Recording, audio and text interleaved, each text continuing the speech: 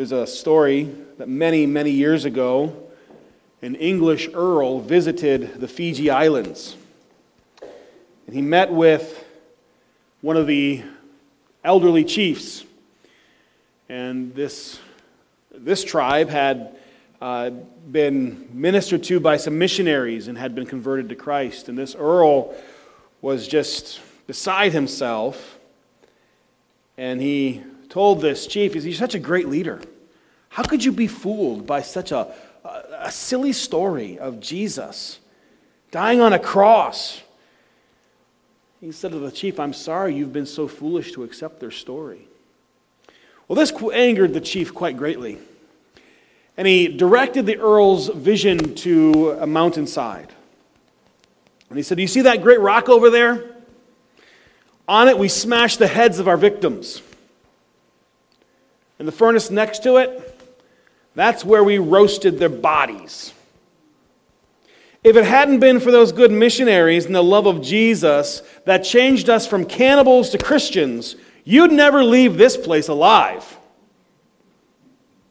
You'd better thank the Lord for the gospel, otherwise you'd be our supper."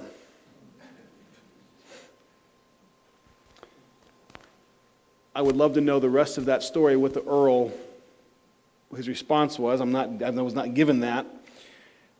But I love this testimony of this chief. What I once was, I am no longer. And yet because of the gospel, because of Jesus, because of the Bible, by God's grace, I'm not what I used to be. Amen. And this is the message that Stephen preaches of Moses. And when you look at the story of Moses, it is not an impressive one as far as Moses on his own strength. I was just reminded again this week, this is the Lord's work. It is not my work. I really am a broken vessel. I struggle just like anyone else. And the Lord in His grace chooses to use me in ways that are different than others, and yet I can't take any credit for anything. You know, people look at people that God uses and say, "Oh, they've got their whole life together." Oh, beloved, that's a lie the devil wants you to believe to keep you still in your seat.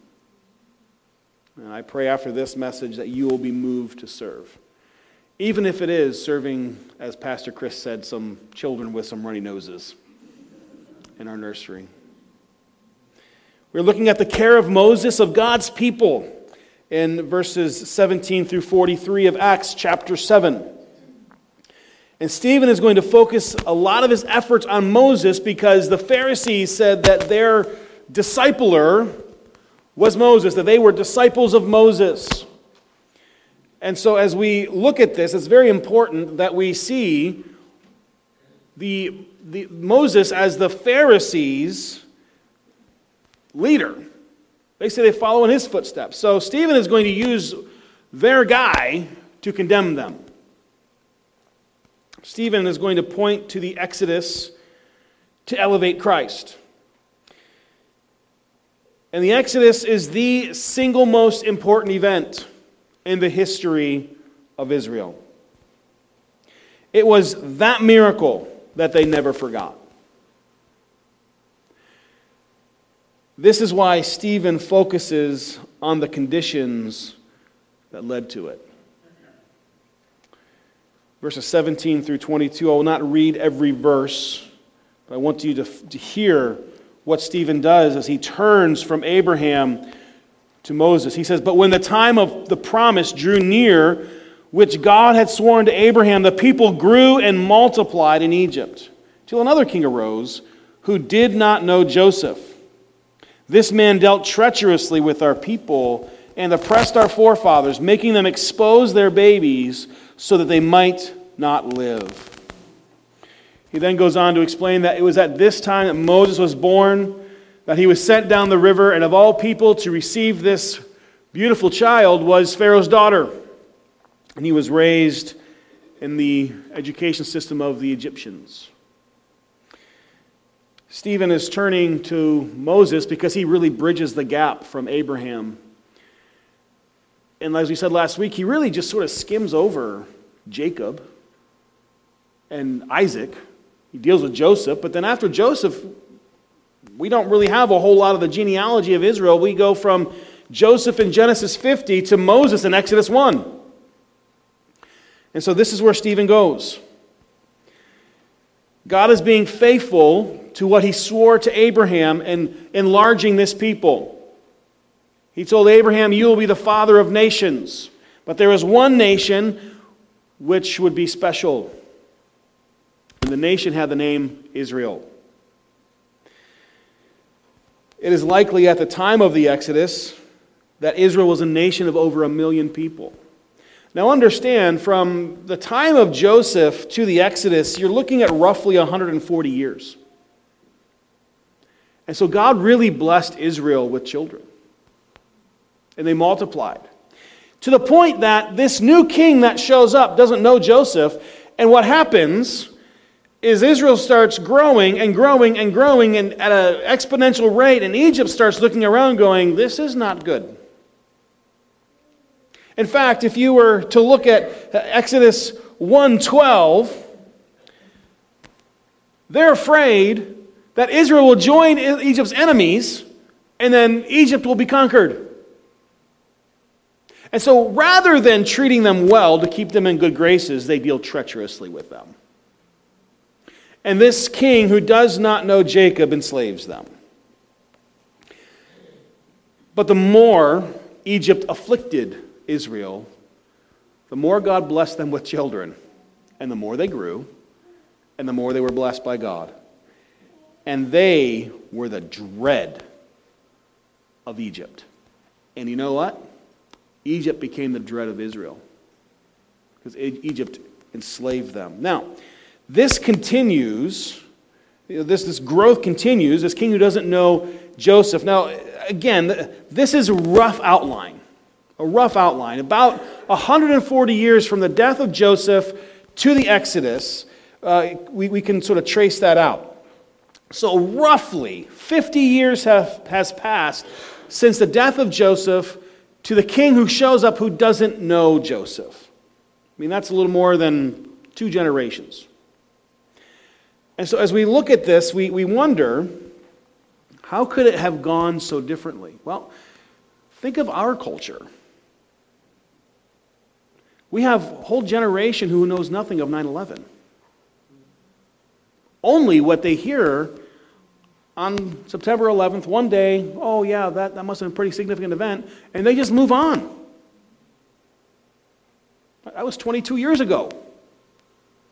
And we have a whole generation who completely unaffected by it. I mean, some of you remember when either your father or grandfather served in the world wars. I know of it. I knew it affected the world, but for me personally, it didn't affect me. I wasn't around yet. In my generation, they don't think of World War I, World War II the same way you do. It doesn't take much for someone who thinks he's a god to move on from the past. They're no longer thankful that some guy they don't know anymore saved them from death and famine, that if he hadn't been there, that he wouldn't have been born because his parents would have died in the famine. He doesn't care. Just moves right on. Doesn't take much. And so people 4,000 years ago, 3,000 years ago, aren't all that different than we are today. And so you look at how this could have happened. But because he doesn't know Joseph, he starts to deal treacherously with the people, and the way in which he decides to keep Israel from growing is to kill the boys. Every child under 2, throw them in the Nile. First he tells the midwives to kill the children, and they feared God and they didn't do it. And so then he has his soldiers going out to find the babies. And the way in which he would do that is he would take, likely what they would do, they'd take a child in and they would make the child cry, because one crying baby creates more crying babies, and that's how they would do it. Likely just pinching the toe to bring about a fussiness in that child, which would cause another child to cry. So if you've been trying to hide your children, you couldn't do it. And so the babies were thrown into the Nile. Now, here's the thing. Stephen cannot fathom to say that Pharaoh murdered the children. He just simply says he made them expose their babies. And that's just a figure of speech. It's a soft way to say that they killed children. You know, we've got a little phrase like that in our day, don't we? It's called pro-choice. We don't walk around saying, let's murder the babies. No, we say we're going to be pro-choice for mothers' reproductive rights. And we completely ignore the fact that there's a live human being. So I want to just bring to your attention, because the text brings it to our attention, that when it comes to this bill in November to vote for, issue 1, which they're trying to bring the most aggressive abortion rights into the state and all of the country, really. See, they're calling the baby a cancer. And it needs to be out of the mother. That's how I want you to think of the child, a cancer. Remove it. They don't want you to think of it as a human being, because if they have you thinking of like a human being, well, you wouldn't ever vote for this bill. And so I will simply tell you that this issue on our ballots is an absolute disaster.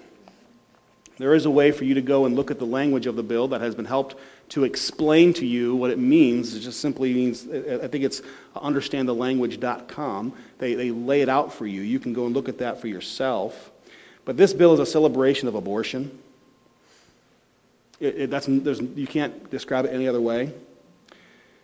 And so I'm praying we strike, as Ohioans, we strike the bill dead. But I will simply tell you, some of you want to know how to vote.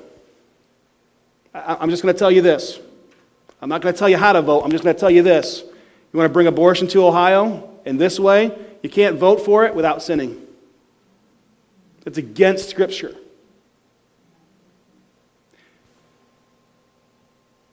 We have to stand up for what is right and what is true. We have to be bold. We have to be voices in the culture when there is a void of truth.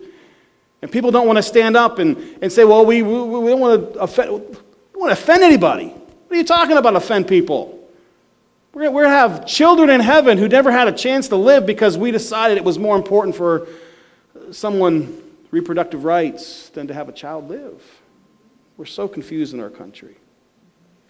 And so, Christian, do not sin in this vote.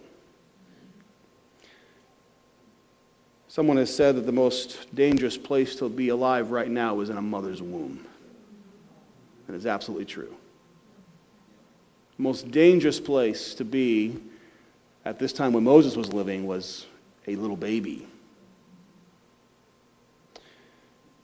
And so Moses' parents concealed him as long as they could. When they couldn't, they put him in this basket, sent him down the Nile River, and this is just, Lord, we believe you're sovereign. We're going to take care of this beautiful child, and he certainly did. Laid him right in the arms of Pharaoh's daughter. I will tell you, she knew he was a Hebrew. He would have been in the basket with Hebrew cloth, and he would have looked like a Hebrew. She drew him out of the water, and she found him beautiful, and she brought him to live in her father's house, who had this whole decree. God's hand was on him. And she raised Moses in the Egyptian education system. And as you look at the way in which Stephen explains this, when his parents put him in the basket, it's like he died to them that day, because they didn't know what was going to happen. Can you imagine when they find out that he went to Pharaoh's daughter? And she was going to raise him as an Egyptian? I mean, in his parents' mind, I mean, their baby was gone. He was going to be raised in the radicalized education of the Egyptians. What hope did they have? Well, their hope was God. And God used these events to bring about his plans. Because here's the reality. Moses was extremely well educated. The Egyptians in their education would have brought him up understanding languages and writing. Is it any wonder that it is Moses, of all people, who writes the first 5 books of the Bible? He had the education to do it. And so while God could have used anyone, he used a man who had the tools provided by God through pagans to write the first 5 books of the Bible, and how foundational are they to our faith? See, for many of us, we look back at our past and we don't see how God can bring anything good out of it. We see scars and we see pain. God doesn't see it that way. God sees perfect circumstances to bring about his will in your life. Amen. Yes, sir. You and I don't see good coming. You and I don't know how he could do it and how he can turn it for his glory. But I will remind you, that is none of your business. That is God's business. Our business is to trust him and have our faith in him, regardless of what we think. Where is our hope? Where is our faith? Is it in God alone, or is it in our emotions and our feelings and our ideas and our plans? It's been a hard lesson for me this week, as there's been a lot that has gone wrong in my life. Just little things that really in the end probably don't matter all that much, but in my life it was like the biggest, most important thing, and the Lord is just teaching me, you will not control this. And I will bring good somehow. I don't know what the good will be. I may not see it on this side of eternity, but he will bring good. Where's our faith? What are we hoping in? And so we must rest assured that our past, our pains, our failures, our scars will not keep God from using us. Some people I talk to, I'm too old. Moses was 80 years old when God called him to lead people into the wilderness for 40 years. Now, I know we've got some 80-year-olds here today. I'm not saying God's going to have you do something so dramatic, but God is not limited by your age. And so to say no because you're old is foolish. Now, there are some things that we're not going to ask you to do, unless you're the spryest 80-year-old in the world. But when you're approached, and it's something that you can do, get out of your mind that you're too old. There's no retirement plan in the gospel. Trust the Lord and see what he will do with you. See, Moses he grew in the wisdom of the Egyptians. That means that skillful activity came about because of his education. And he grew mighty in the word and deed. And that word mighty means he was able to convince people. He was a debater. He was an arguer. Now, he didn't have the best speech. He stuttered. But he still had good reasoning. He had good logic. He was raised in all of this, and God used this for his good. So we look at the condition. But then you come to the conflict. For the first 40 years of Moses' life, his life is broken into 3 40s. The first 40 years he's raised under the Egyptian education system and law. The second 40 is in complete obscurity. In the last 40, he's leading Israel through the wilderness, to the promised land. But we see the conflict in verses 23 to 29. Stephen says, when he was 40 years old, it came into his heart to visit his brethren, the children of Israel. And seeing one of them suffer wrong, he defended and avenged him who was oppressed, and struck down the Egyptian. For he supposed that his brethren would have understood that God would deliver them by his hand, but they did not understand. And the next day he appeared to 2 of them as they were fighting, and tried to reconcile them, saying, Men, you're brethren. Why do you do wrong to one another? But he who had done his brother wrong pushed him away, saying, Who made you a ruler and a judge over us? Do you want to kill me as you did the Egyptian yesterday? Then at this saying, Moses fled and became a dweller in the land of Midian, where he had 2 sons. You see the conflict now that is in Moses.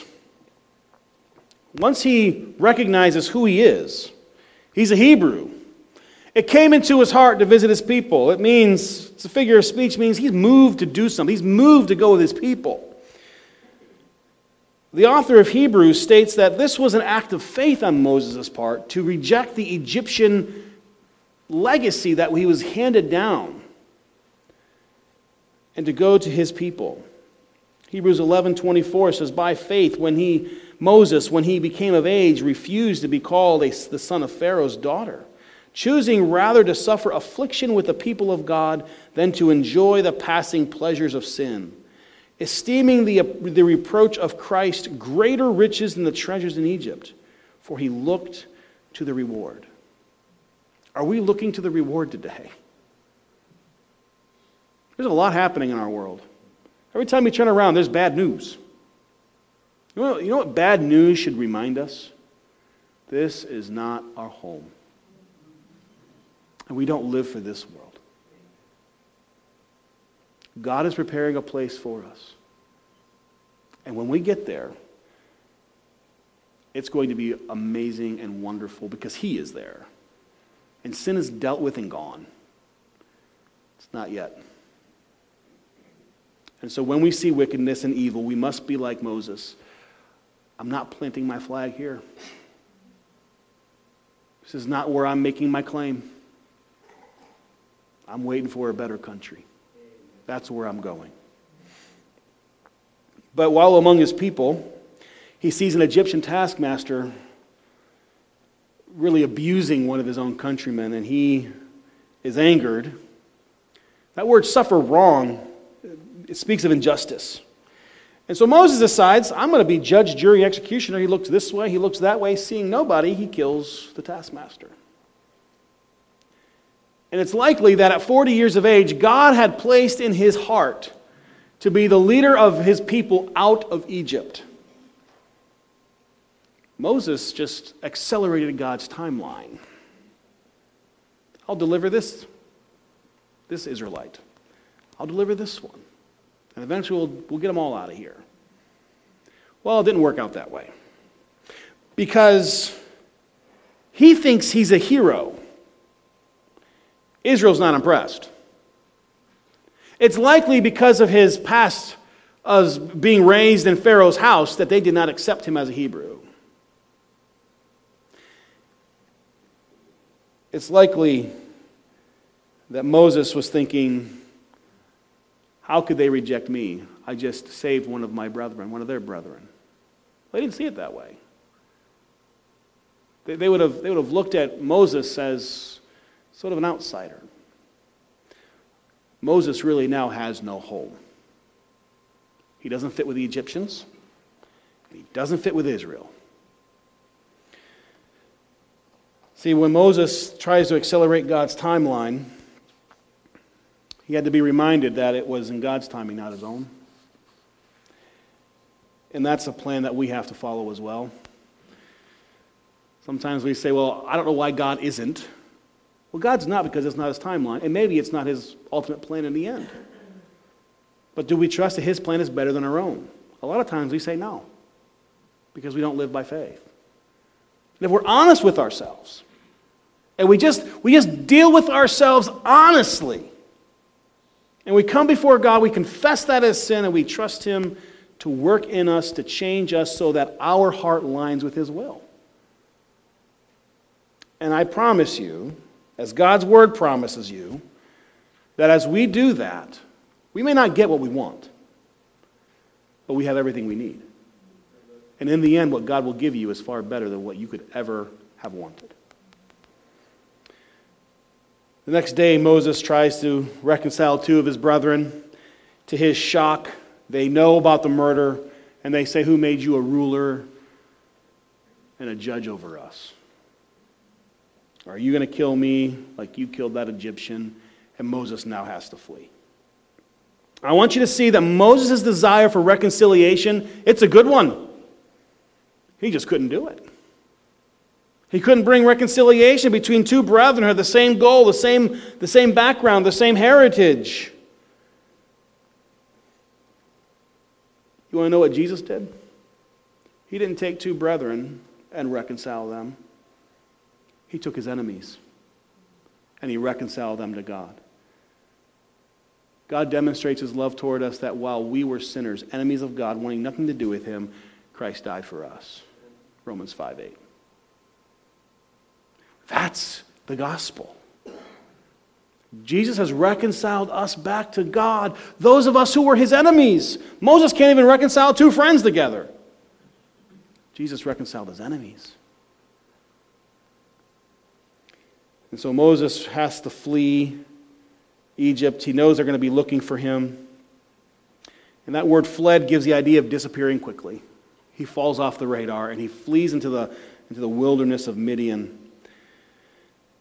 And for 40 years, Moses lives in obscurity. And he marries. He has a family. His father-in-law is good to him. But for the next 40 years, his life is pretty boring. Nothing really happens. He's a shepherd, which is a lowly position. And he's just out in the wilderness. Moses wants to do some great things, and yet it wasn't the right time. You ever felt like God has put you on the shelf? You need to wait. I have been there. I have great desires, and life is a little bit difficult, and it's just like you're in the wilderness. It's hard to find the water, hard to find the freshness. God seems far away. Sometimes God puts you in the wilderness for a time to prepare you. Because in the wilderness, Moses was prepared. He was humbled. He raised a family. He then had to learn how to actually lead someone. He led his wife, led his children. He learned what it meant to submit to his father-in-law, who was the head of the whole household. See, good leadership is born by learning how to follow. You can't be a leader if you've never followed anyone. You don't know what it means. If you don't know how to follow, you don't know how to lead. And so the Lord had to humble his servant, to bring him in the wilderness, to prepare him for the moment when he would lead Israel out of Egypt. We've seen the condition and the conflict, and now we see the commissioning in verses 30 through 36. Here's what Stephen says. Again, remember why he's preaching this sermon. It's to remind the Sanhedrin who are saying that Stephen's doctrine is not right. And here is Stephen saying, I'm agreeing with everything that Moses did. I know exactly what he did. I agree with him the way you agree with him. But I understand it better than you do because you're not understanding what God did through Moses. And you're not seeing how Moses pointed to Jesus. So understand that as we go through this. Verses 30 through 36. And when 40 years had passed, an angel of the Lord appeared to him in the flame of fire in a bush in the wilderness of Mount Sinai. When Moses saw it, he marveled at the sight. And as he drew near to observe, the voice of the Lord came to him, saying, I am the God of your fathers, the God of Abraham, the God of Isaac, and the God of Jacob. And Moses trembled and dared not look. Then the Lord said to him, take your sandals off your feet, for the place where you stand is holy ground. I have surely seen the oppression of my people who are in Egypt. I have heard their groaning and have come down to deliver them. And now come, I will send you to Egypt. This Moses whom they rejected, saying, who made you a ruler and a judge, is the one God sent to be a ruler and a deliverer by the hand of the angel who appeared to him in the bush. He brought them out, and after he had shown them wonders and signs in the land of Egypt, and in the Red Sea, and in the wilderness for 40 years. We see the commissioning of Moses in these verses. And he has Moses in the wilderness for 40 years. At the point of 80, I think Moses thinks his life is pretty much done. He's no longer thinking of himself as this magical leader. This guy who's going to, just everything falls into place because he speaks, people listen. Not the case anymore. Likely he has to fight with the sheep. The sheep don't care that he used to be a prince in Egypt. They just want to go their own way. It's a fight. It's obscure. Life is obscure.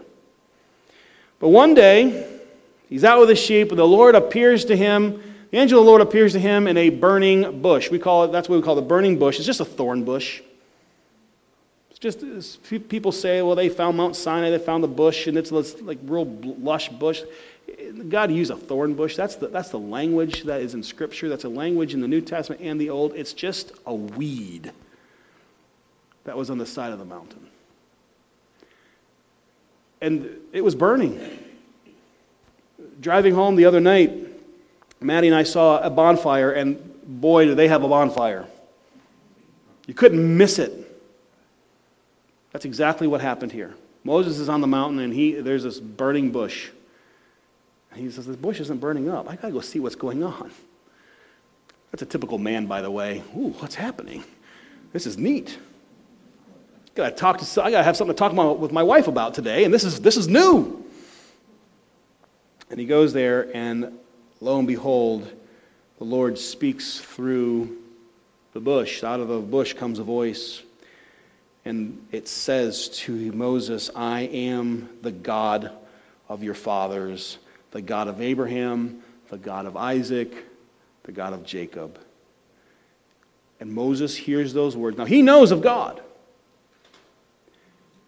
He has had some education in his own people's background as well. He knows he's a Hebrew. He's had to understand. He knows who Abraham is. He knows who Isaac is. He knows who Jacob is. He knows who their God is. He knows the promises that were made to him.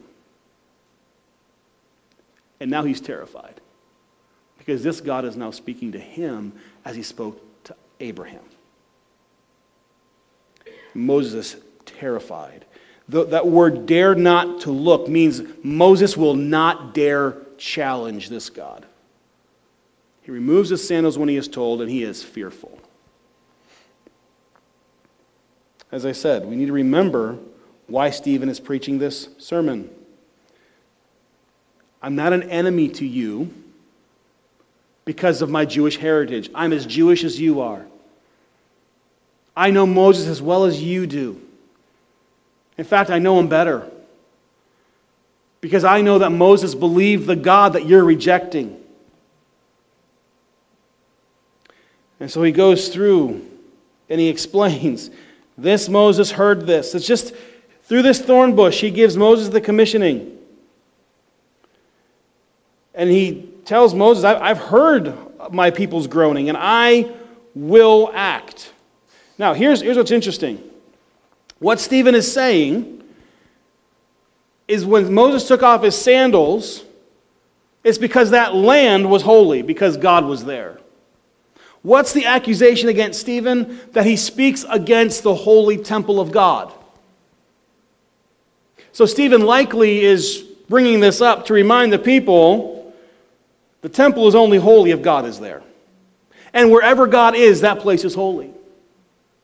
Schnabel says, Stephen cites this divine assertion because of the claims of the Jewish leaders concerning the temple, the holy place, that Stephen is charged with speaking against in Acts 6:13.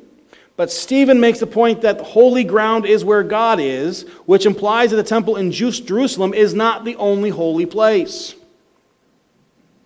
See, God assured Moses he had seen the affliction. This place is holy. I'm going to use you to lead them out.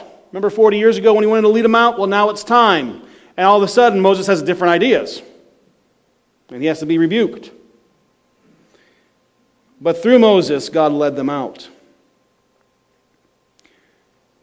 Moses brings them out of Egypt with signs and wonders. Now, he goes to the people, he has to explain, I'm not here on my own. I know you don't accept me as a Hebrew, but there's the God of Abraham, Isaac, and Jacob. You know him? I am. He's called me. And if you follow me, you'll go to your promised land. Sign after sign and wonder after wonder, 10 of them, the plagues in Egypt, afflict the Egyptians, and Israel is unaffected. The 10 plagues were as much for Israel as they were for Egypt, to help Israel recognize that Moses really was God's man. But they were for Egypt to bring them to a point to let God's people go, and that Pharaoh would not do it. His pride was so stubborn that he dared to challenge God, and he lost. It was the burning bush, though, that was a turning point for Moses. looking back at that burning bush, I want to help you see an important application. Because that flaming and burning bush is just a reference to a thorn bush. I made that connection already. A thorn bush, what is it good for? It's an outcast. If it's on your property, you cut it down and you burn it. Yet God used this insignificant bush to display his glory to Moses. God could have chosen the fig tree. He could have chosen the cedar of Lebanon, right? He could have chosen anything. Majestic tree. He chooses a cursed weed to display his glory. Now, there's 1,000 reasons why God chose to do that we don't know. I do think one of the reasons why is because it's just God reminding us he doesn't use the majestic all the time. And oftentimes he can't because we're not. He doesn't use those things that we think he should because when it comes to God using someone, we're all thorn bushes, aren't we? That's what he has to work with. Moses was a thorn bush. He's a murderer and a coward. He doesn't have his whole life together. He is as unwilling to go as some of you are unwilling to serve. And yet through God and his movement in Moses' life, you know Moses' name. Not because Moses was so great, but because God was so great. Your name may never be written down in the history books. I don't care if people know my name. I really don't. I mean, who am I? But we better strive to make sure people know God's name. And so when we come to our excuses and our reasons, we have to remind ourselves some of the reasons that we put forth are right. They're good. They're true. I am nothing. I am no one. I am just a thorn bush. But you know what? God uses thorn bushes to display his glory in the world primarily because that's all he has to work with. God doesn't have the best tools. He's such a skilled worker, he doesn't use the best tools. But those willing tools he uses to display his glory in all the world. So we, beloved, are not to be perfect. You'll never get there. We are not to go out there and do it on our own strength. We can't.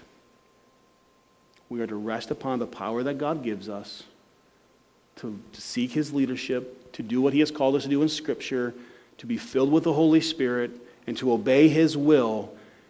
And in the end, people will remember God's name because his glory will be displayed through you, a broken vessel, a jar of clay. And so as we look at this, Moses is this faithful servant who is used by God to deliver his people and bring them to the promised land where Stephen and the Sanhedrin now dwell. And so Stephen is just doing everything he can to point people not to Moses, but to God who used Moses. Stephen is thinking, if I can get the Sanhedrin to think that more like Moses in his humility, maybe they'll believe the gospel. Because the Sanhedrin was thinking more like Moses in his early years. How could God not use me? I'm so great. I'm so good. I'm so righteous. I'm so smart. I'm so educated. Doesn't mean anything to God. God can use people like that. He has. But God likes to use all the wrong people in our eyes to do his will. Why? So we can't take credit for it. So we can't walk around thumping our chest saying, this is my work. It doesn't take much for God just to snap his fingers and let it all come crumbling down, does it? It's not our work, it's his. See, God used Moses to preach the coming of Jesus who would fulfill the law and the prophets. Moses tells the people, God will raise up a prophet like me, pointing to Jesus. In fact, we see this very instruction given to those on the road of Emmaus in Luke 24:7. Beginning at Moses and the prophets, Jesus expounded to them all the scriptures, the things concerning himself.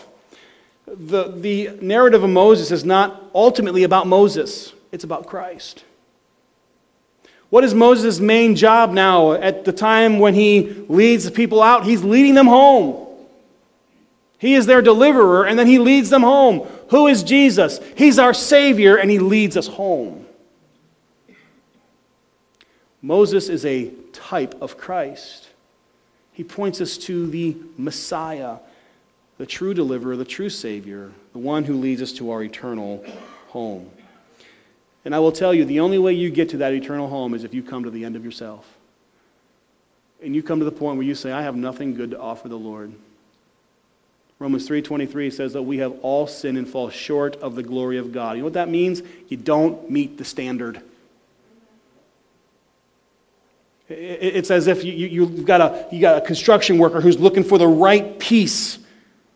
And he's looking at this one and says, nope, not that, not good, not good, not good, not good. Same idea of God looking at us. You're not good, you're not good, you're not good. You don't meet the standard. There is no one good, not even one, and that includes you. Doesn't matter what mommy told you, you're not a perfect little angel. You're a sinner in need of a Savior. And we need to get that in our children's heads. Moms, dads, grandmas, grandpas.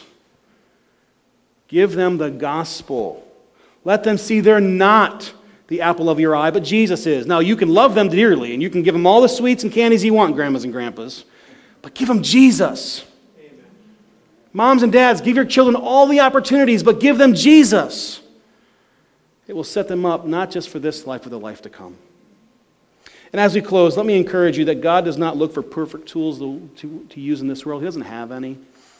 He's such a skilled craftsman, he can take you and me, as corrupted as we are by sin, and he can make us more and more like Jesus, the perfect one, and he can bring something good out of us. We are simply the instrument in God's hands to bring about his perfect will.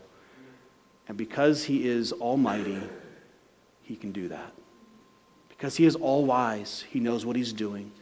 Because he knows all things, he knows how to use fallen, sinful, broken, scarred up people to bring about a good, glorious, perfect, divine plan that brings good into this world. Will you trust him? Will you say yes, or you've been saying no? Will you serve as opposed to just coming in and punching the time card at church thinking that's enough? Will you evangelize? Will you speak the truth to those that you've been thinking about and praying about but haven't had the courage to speak up with? Let us be faithful. We're all thorn bushes, but may the glory of God be displayed through us. Let's pray. Father, as we close this morning, we thank you for your servant Moses. We thank you for your servant Stephen, men who were as fallen and corrupted as we are, and yet because of their faith, because of their willingness to be used by you, because of their courage that was given to them by you, we know their name only because you displayed your glory through them. Father, would you use us in our little area of influence here in Cortland, Ohio, and Trumbull County to display your glory to those who are around us, to proclaim the truth of Jesus Christ, to stand for righteousness. That we would make this about Jesus and not about all the other discussion points that are there. Let people know that when we show up to have a discussion, we're going to talk about Jesus, because that's who we must declare. I ask that as we close this morning and as we leave after Sunday school, that we would know without a shadow of a doubt that we are Christ's children, your children, and that you have saved us through Christ. And so, Father, as we come to this point, if there is someone here who does not know you, may they respond, even if it means to come forward and to fall before you in front of all the others to declare that they will live for you for all of eternity. In Jesus' name we pray. Amen.